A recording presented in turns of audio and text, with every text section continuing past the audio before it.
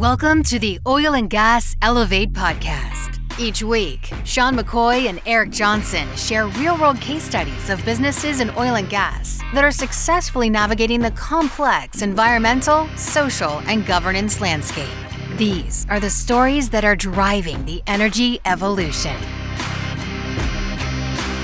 Here's a demonstration of some mental stimulation. We a nation making change. Let me frame the illustration. It's time for us to elevate your mind to a higher place. OGG in the power here to innovate. Elevate your mind to a higher place. OGG in the power here to innovate.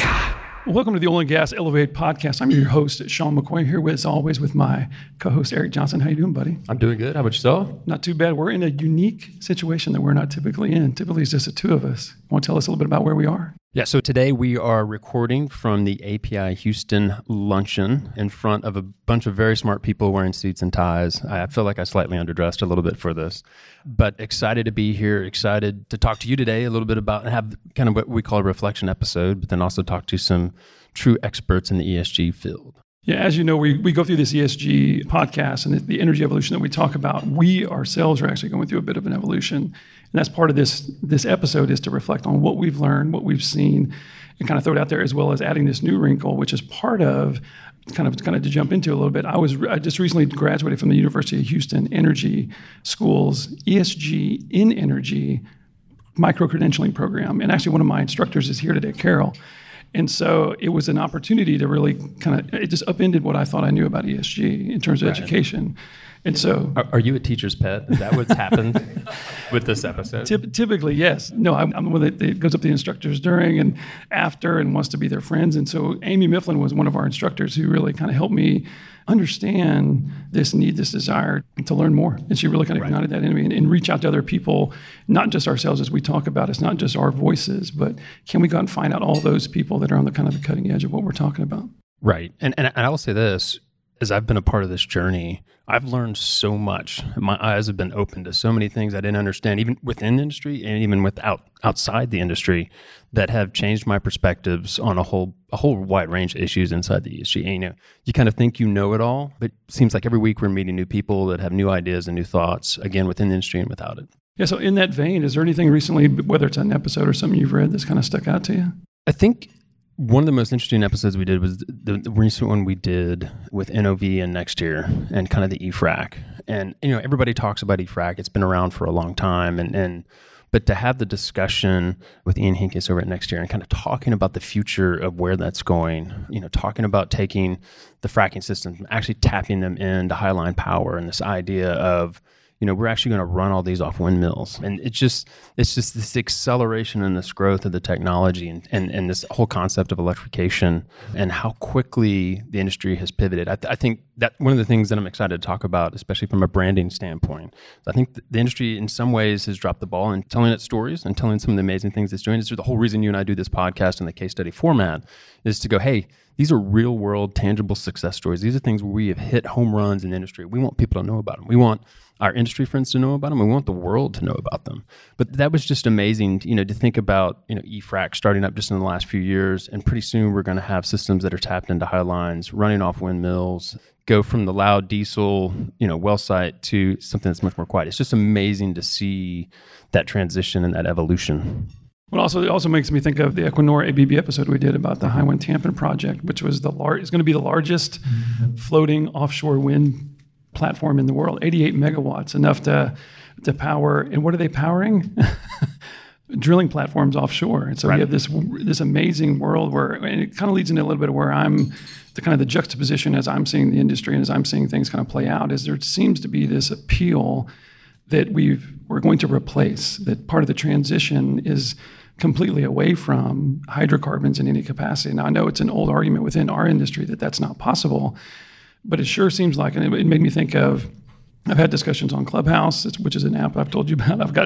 It's an amazing place. I know it's another social media app and we don't need it and everybody I don't want that, but it's an amazing medium because there's a lot of smart people, a lot of really, really intelligent people coming to platforms like that. And I think there's a lot of conversations happening on LinkedIn and places like that where it just feels like there's this adage that it's one versus the other, and something we talk about a lot and that there's this element of conquer, that we're going to get rid of, the need for this. And I think that big part of that conversation that I've heard comes around carbon and the carbon markets. And so when you hear about carbon, what do you think about? So it's kind of the buzzword. It's the anchor for influencing, in all honesty, for influencing most human opinion and decisions. That word is used often, I think in many respects, as a scare word to kind of consolidate people's thoughts in a particular direction. I think the lovely ladies that are going to join us in a minute will have some strong opinions about the limited use of that word.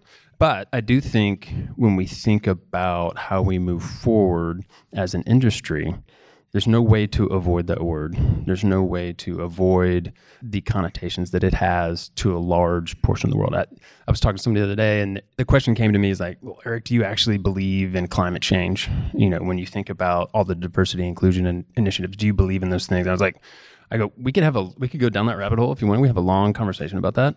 But part of the problem is, and what we need to realize is that for 50% of the world, probably pushing closer to 60% of the world, it is flat out truth, and they will make life decisions based on it. They will make financial decisions based on it. Large institutions will push trillions of dollars in a different direction because they believe in those things as if they are 100% true, and it doesn't even matter anymore. And so I was like, so as an industry, I was like, we need to quit worrying about nitpicking little factual things that we may disagree with, and realize that as we evolve, and again, you and I don't like the word transition, it's evolution. We're going to be a part of this solution going forward. But we need to take that into account as we push forward. Yeah, so it's a nice segue into kind of something as I got down this road. One of the things I noticed in places like Clubhouse and LinkedIn around carbon is that there tends to be an easy culprit or an easy kind of target for our questioning the efficiency of this, questioning the efficiency of whether or not we're going to be carbon neutral. And everybody loves to pick on China. I've heard, like I said, multiple conversations. And so I think there's a bit, and it usually leads with, and I went and did some research, that they added 30. You did research for this episode? Yeah, I did. Quite a bit, just to kind of, I want to get it right. I didn't want to, it goes out there to the world, the last thing you want to do is put your foot in your mouth. And so I'm going off of what I could find. But what kept getting annotated was that they had added the most coal power in the whole world at right around 38 gigawatts of power. And that, how are we going to be carbon neutral? How are we going to be carbon sensitive? How are we worrying about climate change if this country is adding the most gigawatts and it's all coal power, which is supposed to be even worse than anything? So what is that really saying about what we're doing? And what's really interesting about China is that they have another 88 gigawatts of coal under construction. So then so stay with me. And so if you add in that for what they already have, they're right at 247 gigawatts of power as a country, which is enough to supply all of Germany, to give you some context about what that is. And I think the problem is that what I've been seeing is it's a little bit of an incomplete argument, because people usually stop there and say, see, they're using coal. So it's kind of negates kind of the argument, or gives people a reason to think that people aren't adhering to it. But I think it's a bit of an incomplete answer. So bear with me on this. As I said, as I was doing some research, I didn't know, and if you knew this, I apologize, but I thought China was maybe about a half again or a third again bigger than the US. It's the same size, pretty much in terms of acreage, but they got 1 billion more people than we do. Right? So you're talking about somebody who's doing something totally different in terms of scale that we're having to deal with. And what I also thought was interesting was in 2020, they also added the most wind power of any country in the world. So it's not like they did right around 45 to 50 gigawatts of power that they added. So while people are out saying all these bad things about China, I feel like they're part of this evolution of, hey, we have many, many people that are without power, many people that we don't have the same amount of power distribution everybody else has. We have 1 billion more people than just our country alone. And as they're trying to come up, they're adding as much as they can to the grid, if you will, just in power alone. And so it begs the question of, like, are we trying to find the loopholes? Are we trying to find the places where people aren't doing something? Or is this really this collective issue? And then what do we do about those carbon emissions? What do we do to be net neutral when there's a need to just, as we talked about when we had Ola Boonmee? That's what I was getting ready to go to. When we hear stories about, for those of you that may remember from the previous podcast, we had a gentleman from Nigeria on who's a fellow podcaster, and he was born by candlelight, and his mother had to have a C-section, and in Nigeria, and they didn't even have basic power to turn on the TV and watch what they were doing. Yeah, when we talk about, you and I have talked about this a little bit before, this idea, and it's kind of a North American, European problem where we have this kind of entitlement to the energy consumption that we have. And I don't think we realize it, in all honesty. And I'll be the first to admit, I'm one of the worst. I have 3 teenagers who don't even know that the light switches go down. So I get that. But when we think about that conversation with Olu was amazing. You hear his story about, was he even going to make it? They had no power at the hospital, born by candlelight. It was, kind of this amazing journey that he went through. But we think about all of Africa. We think about all of India. We think those large portions of China that you just discussed. Those people have just as much right to the power, to the mobility, to the health and safety, to the hospitals that we do. And this idea that we can bring billions of people online, but not only bring them online, but at our energy consumption level for an energy equity kind of argument, right? And do that purely with solar farms and windmills is honestly at our current technological level of kind of a pipe dream, right? So I think people want to point to China and point to all those coal plants, but how else are they going to bring all those people online in the short term? So I agree with that. It's a problem that's not going to be easily solved. And I do know that as we get into the next segment with Caitlin and Leanne, that because part of the question becomes, well, how do you do this collectively? And this is where I think that energy model of us, this consortium of answers, it's not just this one or not that one. It's just what are we doing to make all this happen, and how are we doing this effectively so that we get this base per capita kind of like consumption around energy? Well, and if you think about, in the spring, I think in the spring and the fall in Texas, when the real high loads are down, most of our electricity comes from wind. I mean, it's actually a story I don't think most people know. Now, of course, 2 months ago, we had a little bit of problem with our electricity, but, it's amazing to see kind of that transformation in Texas. And I don't think people realize that. I think your average person on the West Coast or East Coast would never know that those kinds of amazing things are going on in Texas. Yeah, and so I think it's part of that. So I think the challenge going forward, because the other thing about that argument is there seems to be such this passionate idea that we're being replaced, and then the expectation, and I think the atmosphere of almost, whether it's politically or anywhere else, that kind of like there's been this change of command, and so we're not going to be using these assets anymore, and so they'll just quietly go away. And so to me, it's just kind of a concern about wanting to be, I guess, I don't know if respectful is the right way or abide by, but you want to be aware of, like, these are issues. There are these other issues that are part of that energy consumption part. What are we doing with these things, and how are we addressing that in such a way that we're being good stewards of the assets that we have as well? Right. And I think also part of that story, and one of the things that you and I hit on almost every episode, is just kind of workforce transition issues. Mm-hmm. So many friends of mine that have lost their jobs in the last year and haven't come back. And to go back to the ABB Equinor kind of offshore wind farm issue, the guest that we had on from Equinor, from Texas, she had grown up in oilfield services, spent years and years at Halliburton, and now she's basically working on putting in the wind farms in Empire off the New York coast. So she had taken that skill set, she had taken all that engineering skill, and now has transitioned it into, a new opportunity, a new place for her to go. And that, I think that was just a great story. She was so excited about that transition. And I think there is a lot of opportunity there as we think about the big umbrella of energy and a partnership and an evolution and working together. That it's not just how we're going to generate the electricity, but it's also how we're going to keep some of the amazing people in the industry employed.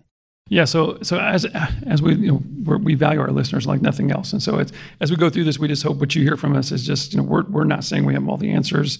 There's some things that we're learning, and as we go through these challenges, we think that the best way in regards to those things I'm talking about on LinkedIn and Clubhouse, what I have seen has given me hope, and what I get really, really excited about is that there are people willing to have conversations, people that just being in there and saying you're from oil and gas, like in some of these places and some of these people, they've never even talked to somebody. And so I would encourage anybody out there, if it's easy to have a conversation with people in the industry who we know, right? But it's something else to talk to somebody who doesn't know anything except what they've seen on TV or anything else like that. So I would encourage people to go out and have a conversation, challenge yourself, challenge them, but do so in a way that can be constructive and not that us versus them kind of mentality. Yeah, for sure. Clubhouse. I know how much you love Clubhouse, and you've gone down that hole. I need to join you there more, and maybe I'll wear one of my cowboy hats on so I can be that stereotypical Texan. You could do that. You could do that. I'll send you an invite. All right. Well, so with that, we're going to take a break, and in between, when we come back, after we hear a little bit from our sponsor, Hewlett Packard Enterprise, we're going to talk to Caitlin and Leanne and get their perspective on this and some other things as well. So stay tuned. Awesome. Hey, Sean, a quick note about our sponsor, Hewlett Packard Enterprise. Through HPE's extensive activity and experience in the oil and gas industry, they have identified 6 key areas to enable your company to get ahead of the competition: cloud-based consumption, advanced analytics, secure mobility solutions, physical and cybersecurity offerings, asset virtualization, and application modernization. So with that, do you want to find out more about one or all of those solutions? Go to www.hpe.com/engage/IoT or click on the link in the show notes for more information and to download their white paper about these subjects. Well, welcome back to the second part of our Accelerate segment and episode. As I mentioned, we're here joined by Caitlin Allen and Leanne Bishop to tell you a little bit about them. So Caitlin Allen is the president and CEO of Global Affairs Associates. It's a boutique corporate sustainability consultancy focusing on ESG, which she founded in 2013. She also worked for the State Department, Houston Public Media, and Marathon, working in this CSR ESG world as well. She's a proud alum of Georgetown University and Trinity. She's also a native Houstonian and currently resides here as well. Leanne Bishop is a senior ESG web strategist with ESG Reporting Partners, over 25 years of agency experience in branding and creative services, management, broadcast production, print production, and interactive strategies. Ladies, thank you so much for coming on and being the first ones, as inspired by our friend Amy and the course, to come on and give us a little bit of your perspective around ESG. Thank you for having us. And this is a really unique event, so we're happy to be here. Yeah. We're glad to have you. So as we talked before a little bit about this and the other thing, and Caitlin, I kind of want to start with you. One of the questions we talked about before, even ESG as this acronym that we keep hearing about, that we're probably as sick of as podcasts and carbon and everything else, it doesn't always mean the same thing to everybody, does it? Mm-hmm. That's right. I mean, I could speak a little bit to that in terms of architecting your report and architecting your business model for that. So literally, E is environment, S is social, G is governance. But there's so much more than just carbon for environment. You know, there's biodiversity and land use. There's water management, waste management. You know, are you tilling your waste into the soil, or are you properly sequestering it? You know, so there's a variety of different areas to think about when you're looking at environment, a variety of different areas in social, obviously, diversity, equity, inclusion, but also just employee relations, human capital management. So safety. And then, when you think about governance, you think about, all of the different things that are on your balance sheet, but I think also off your balance sheet. How much do your board of directors communicate to your HSE teams? What type of steering committees do you have? How transparent are you? All of those things are important. And I think that, I'm a big believer in panic attacks, and having a panic attack first and getting that out of your system when you first hear the word sustainability or ESG, because it's like, okay, get that out of your system so we can focus and think of what is material to us, what matters to us in these different spaces. Because if you take those prisms of E, S, and G, and you kind of put them all together, almost like a Venn diagram or a kaleidoscope, you can start to focus and hone in on what really you can change. Don't tell me what you can't do, but tell me what you can do in terms of, how can we better run our business? How can we manage against risk or manage risk itself? All of those different types of things of, stuff that you're already doing, really, don't you think? Because, when we talk about, well, you can speak to that in terms of what is on a balance sheet and what is not. But when I think of ESG, I don't think of it as like this, you must report this because so-and-so reported this. I think you must report this because it's the right thing for you. And you're framing your argument and you're passionate about this, and you can make a difference at XYZ company doing what you're doing right now, Yeah, and I always like to start with my definition of ESG, which is ESG could be anything that's not on your balance sheet that could affect your business.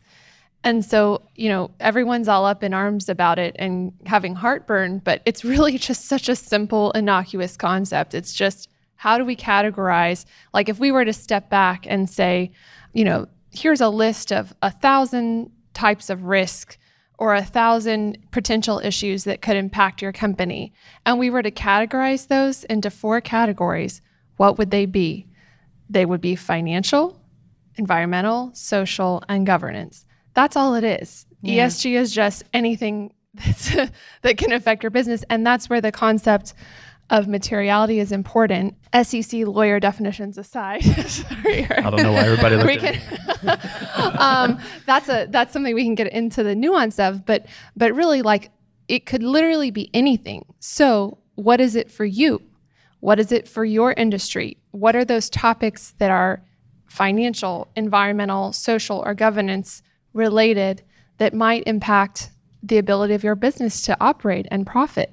So that's kind of the simple, it's just 3 of the 4 categories of things that could affect your business. And everyone knows this, right? I mean, look at Enron. We had a renaissance in governance practices after all of that happened, and policies as well.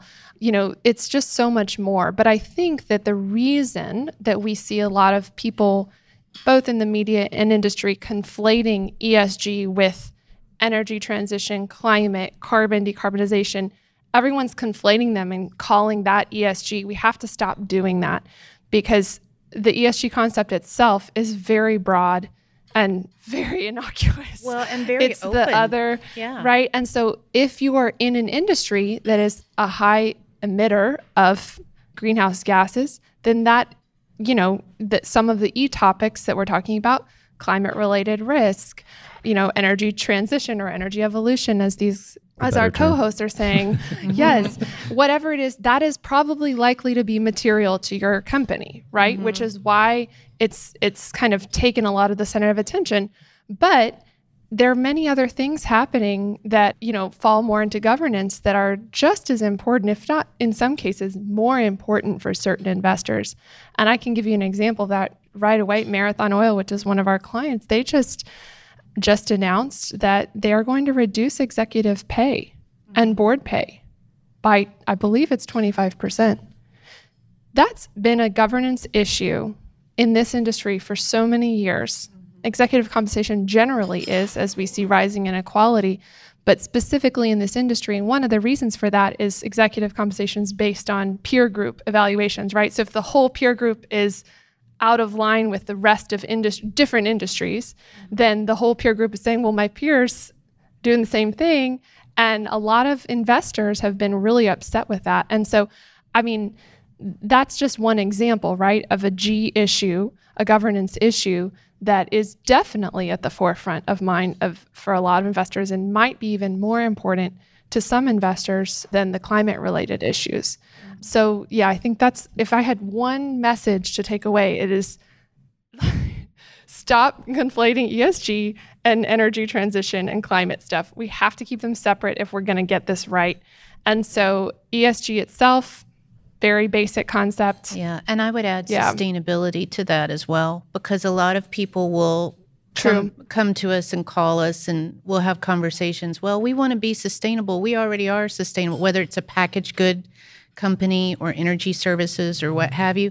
And it's not about your carbon footprint. Sustainable is sustainable over the long term. Yeah. It's go back to the core definition of sustainability in terms of, we want to be able to sustain a global pandemic. We want to be able to sustain social change. We want to last. We want to be here 100 years from now. So it's just as much about your business being sustainable and your business strategy.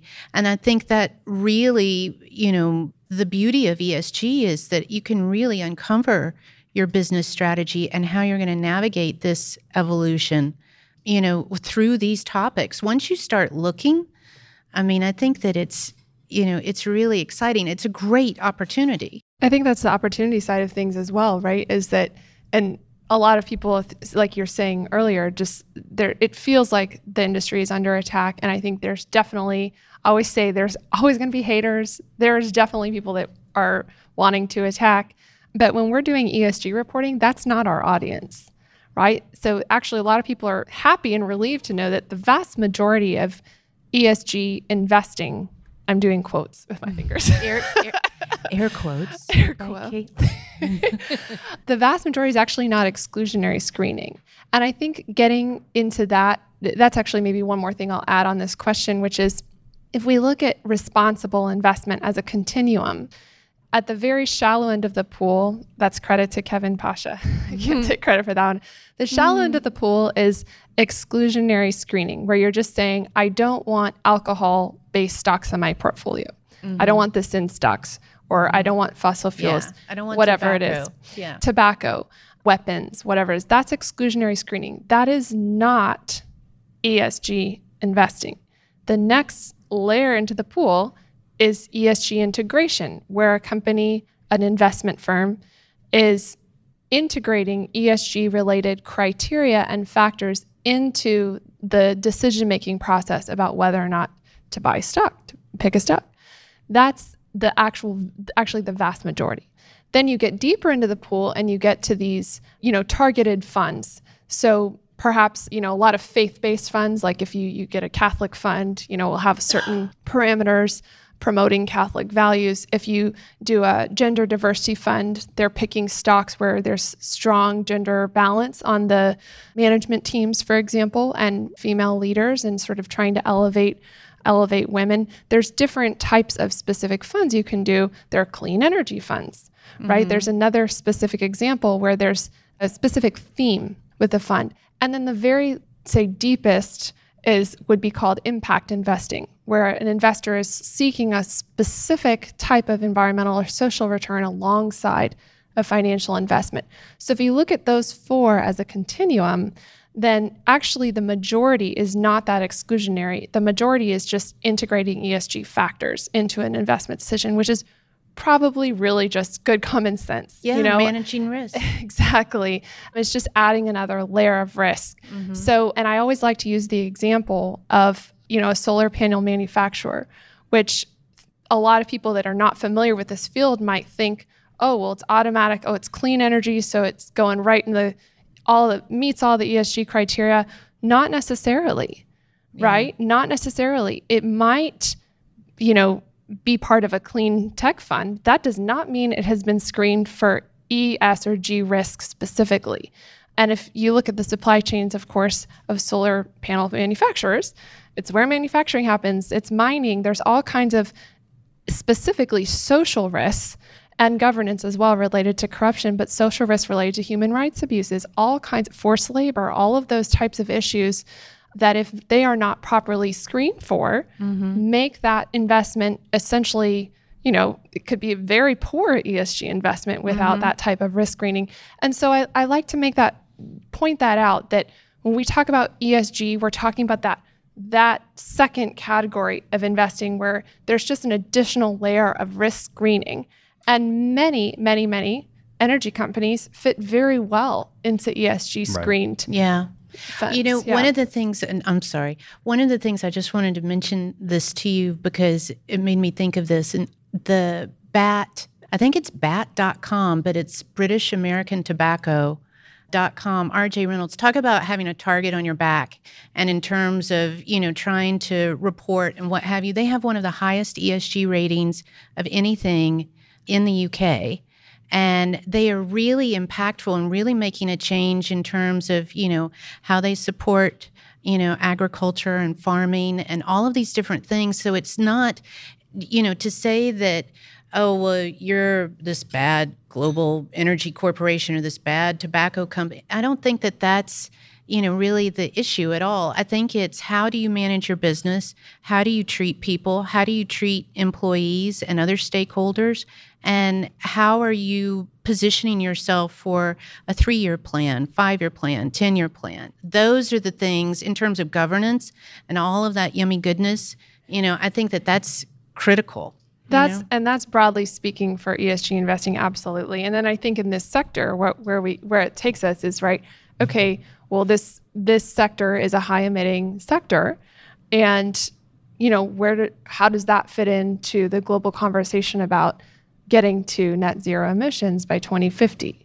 Because that's where all the money is going. All of that is where all of the money is going. Absolutely. So how do you fit your business into that going forward? And like I always joke, I'm like, here's my little Houston, Texas Petroleum Club messages.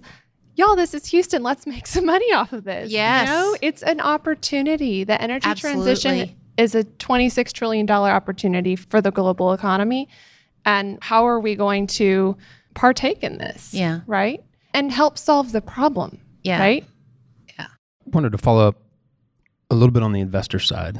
And I know I sent to y'all, the SEC Division of Investment Management came out and said, we've been scratching our heads a little bit, looking at, what the funds are saying or doing. And, sometimes you can go and look at one of these clean funds or a green fund, and it turns out they own just as much ExxonMobil stock as the index fund does, right? The regular S&P 500 index fund does. And so there's been questions that have come in around that. So I think we're going to see the SEC from all standpoints kind of partner with all the private ordering we've seen and push aggressively into let's find a framework that works. Let's find a way to bring everybody together so we can actually generate useful information. And the most useful information is comparable information. We need to have people that can compare company A to company B to company C. So as we talk about the evolution of ESG reporting, and as people are going through this process, and also ESG messaging, right? It's not only the report, but it's how you tell your story, Leanne, as you like to say. Where are we in that process? If there's somebody out there that's kind of, to use your pool metaphor, they've just kind of dipped their toe in the shallow end of the pool, but they need to, go ahead and jump out in the middle. What are some of the hurdles and things you would tell people they need to overcome and just start pushing in the right direction? That's a pretty broad question, but Yeah. I'm going to let you run with it. I will run with it. I always try to help folks understand that there's, maybe two very broad categories of how companies should be thinking about ESG reporting and communications. One is your own operational footprint. So in your operations, what are the main ESG and financial factors that you need to tell in your story? And you should be reporting on so that, like you said, investors can make apples to apples comparisons. There's that broadly. And then there's this other side of things, which is the marketing commercialization opportunities of how do you actually identify what is your E, S, or G advantage, or more than one, hopefully. And then how do you communicate about that to this new generation of customers, many of which now have net zero goals and targets. So that's, separating those two is a great place to start. And then for reporting, it's a Wild West still. They're all saying that they want to, all the frameworks are saying that they're going to get together and be friends. But I think this jury's still out on which one will win out. I do think that the Task Force on Climate-Related Financial Disclosure, TCFD framework, very, very, big financial heavyweights are behind that one. And the reason they are is because they want companies to think about the risks and opportunities both. Yeah. And so that's probably one that I can say will probably become a requirement for companies above a certain threshold of revenue. That's already going to be the case in the UK. And then on the other side, for general ESG reporting, Sustainability Accounting Standards Board, or SASB, they modeled themselves after FASB, the Financial Accounting Standards Board. It has gained a lot of ground in recent years, and they're definitely a floor when it comes to reporting. I mean, if you want to go minimalist, you do SASB. It's pretty minimalist, and it's a good starter. Yeah, it's a great starter. And I think Larry Fink was the keynote speaker at the SASB symposium in October, November. So Larry Fink, head of BlackRock. Yeah, Well, ladies, thank you so much for taking the time to come and talk to us today for our first episode. Appreciate you being a part of that. And thank you to API for hosting us, and to Russell. And with that, everybody, we'll wrap this up. Thanks, and we'll see you next week. Thanks, guys. Hey, everybody. It's Savannah from OGGN, and here are the events on deck for April 2021. This month we have 3 events, but if you'd like the full list, you can click the link in the show notes to sign up for our events newsletter. We send it out every month, and it includes more info about the events I talk about here. We even include events that occur 2 months ahead of time, so if you're interested in always staying in the loop about oil and gas events, make sure to check that out. First up, we have our in-person event, which is the Spring Pitch Party focused on clean tech. It'll be hosted at the Cannon on April 6th. Next, we have our 2 online events, the University of Houston PES Career Fair on April 8th, and the CSPG Geo Women E-Talk on April 20th. Other than these events, OGGN may be hosting some more live streams this month, so make sure to check out our Facebook, LinkedIn, or OGGN.com for more information about any of the live streams or events we have coming up. If you have any questions about these events or any of our shows, make sure to reach out to me through my email in the show notes. That's all for April. I hope you guys have a great month, and thanks for tuning in. On behalf of the Elevate podcast team, thank you so much for clicking play and bringing to life these amazing stories. We hope this elevated your perspective and serves you well as you navigate understanding ESG and the energy evolution. We are so grateful for your time and kindly ask that you rate and review the show on Apple iTunes, which is a great way to help us grow. The best way to support the work we are doing is to tell a friend about it. Ask them to listen and share with others what you've learned from listening to our guests. Lastly, we want to invite you to reach out to us for any comments, suggestions, or just to connect. You can do that through my email, sean.mccoy@oggn.com. I'd love to hear from you and what you think of our podcast. Be safe, and we look forward to bringing you another episode next week. Here's a demonstration of some mental stimulation. We a nation making change. Let me frame the illustration. It's time for us to elevate your mind to a higher place. OGG in the power here to innovate. Elevate your mind to a higher place. OGG in the power here to innovate. Ha!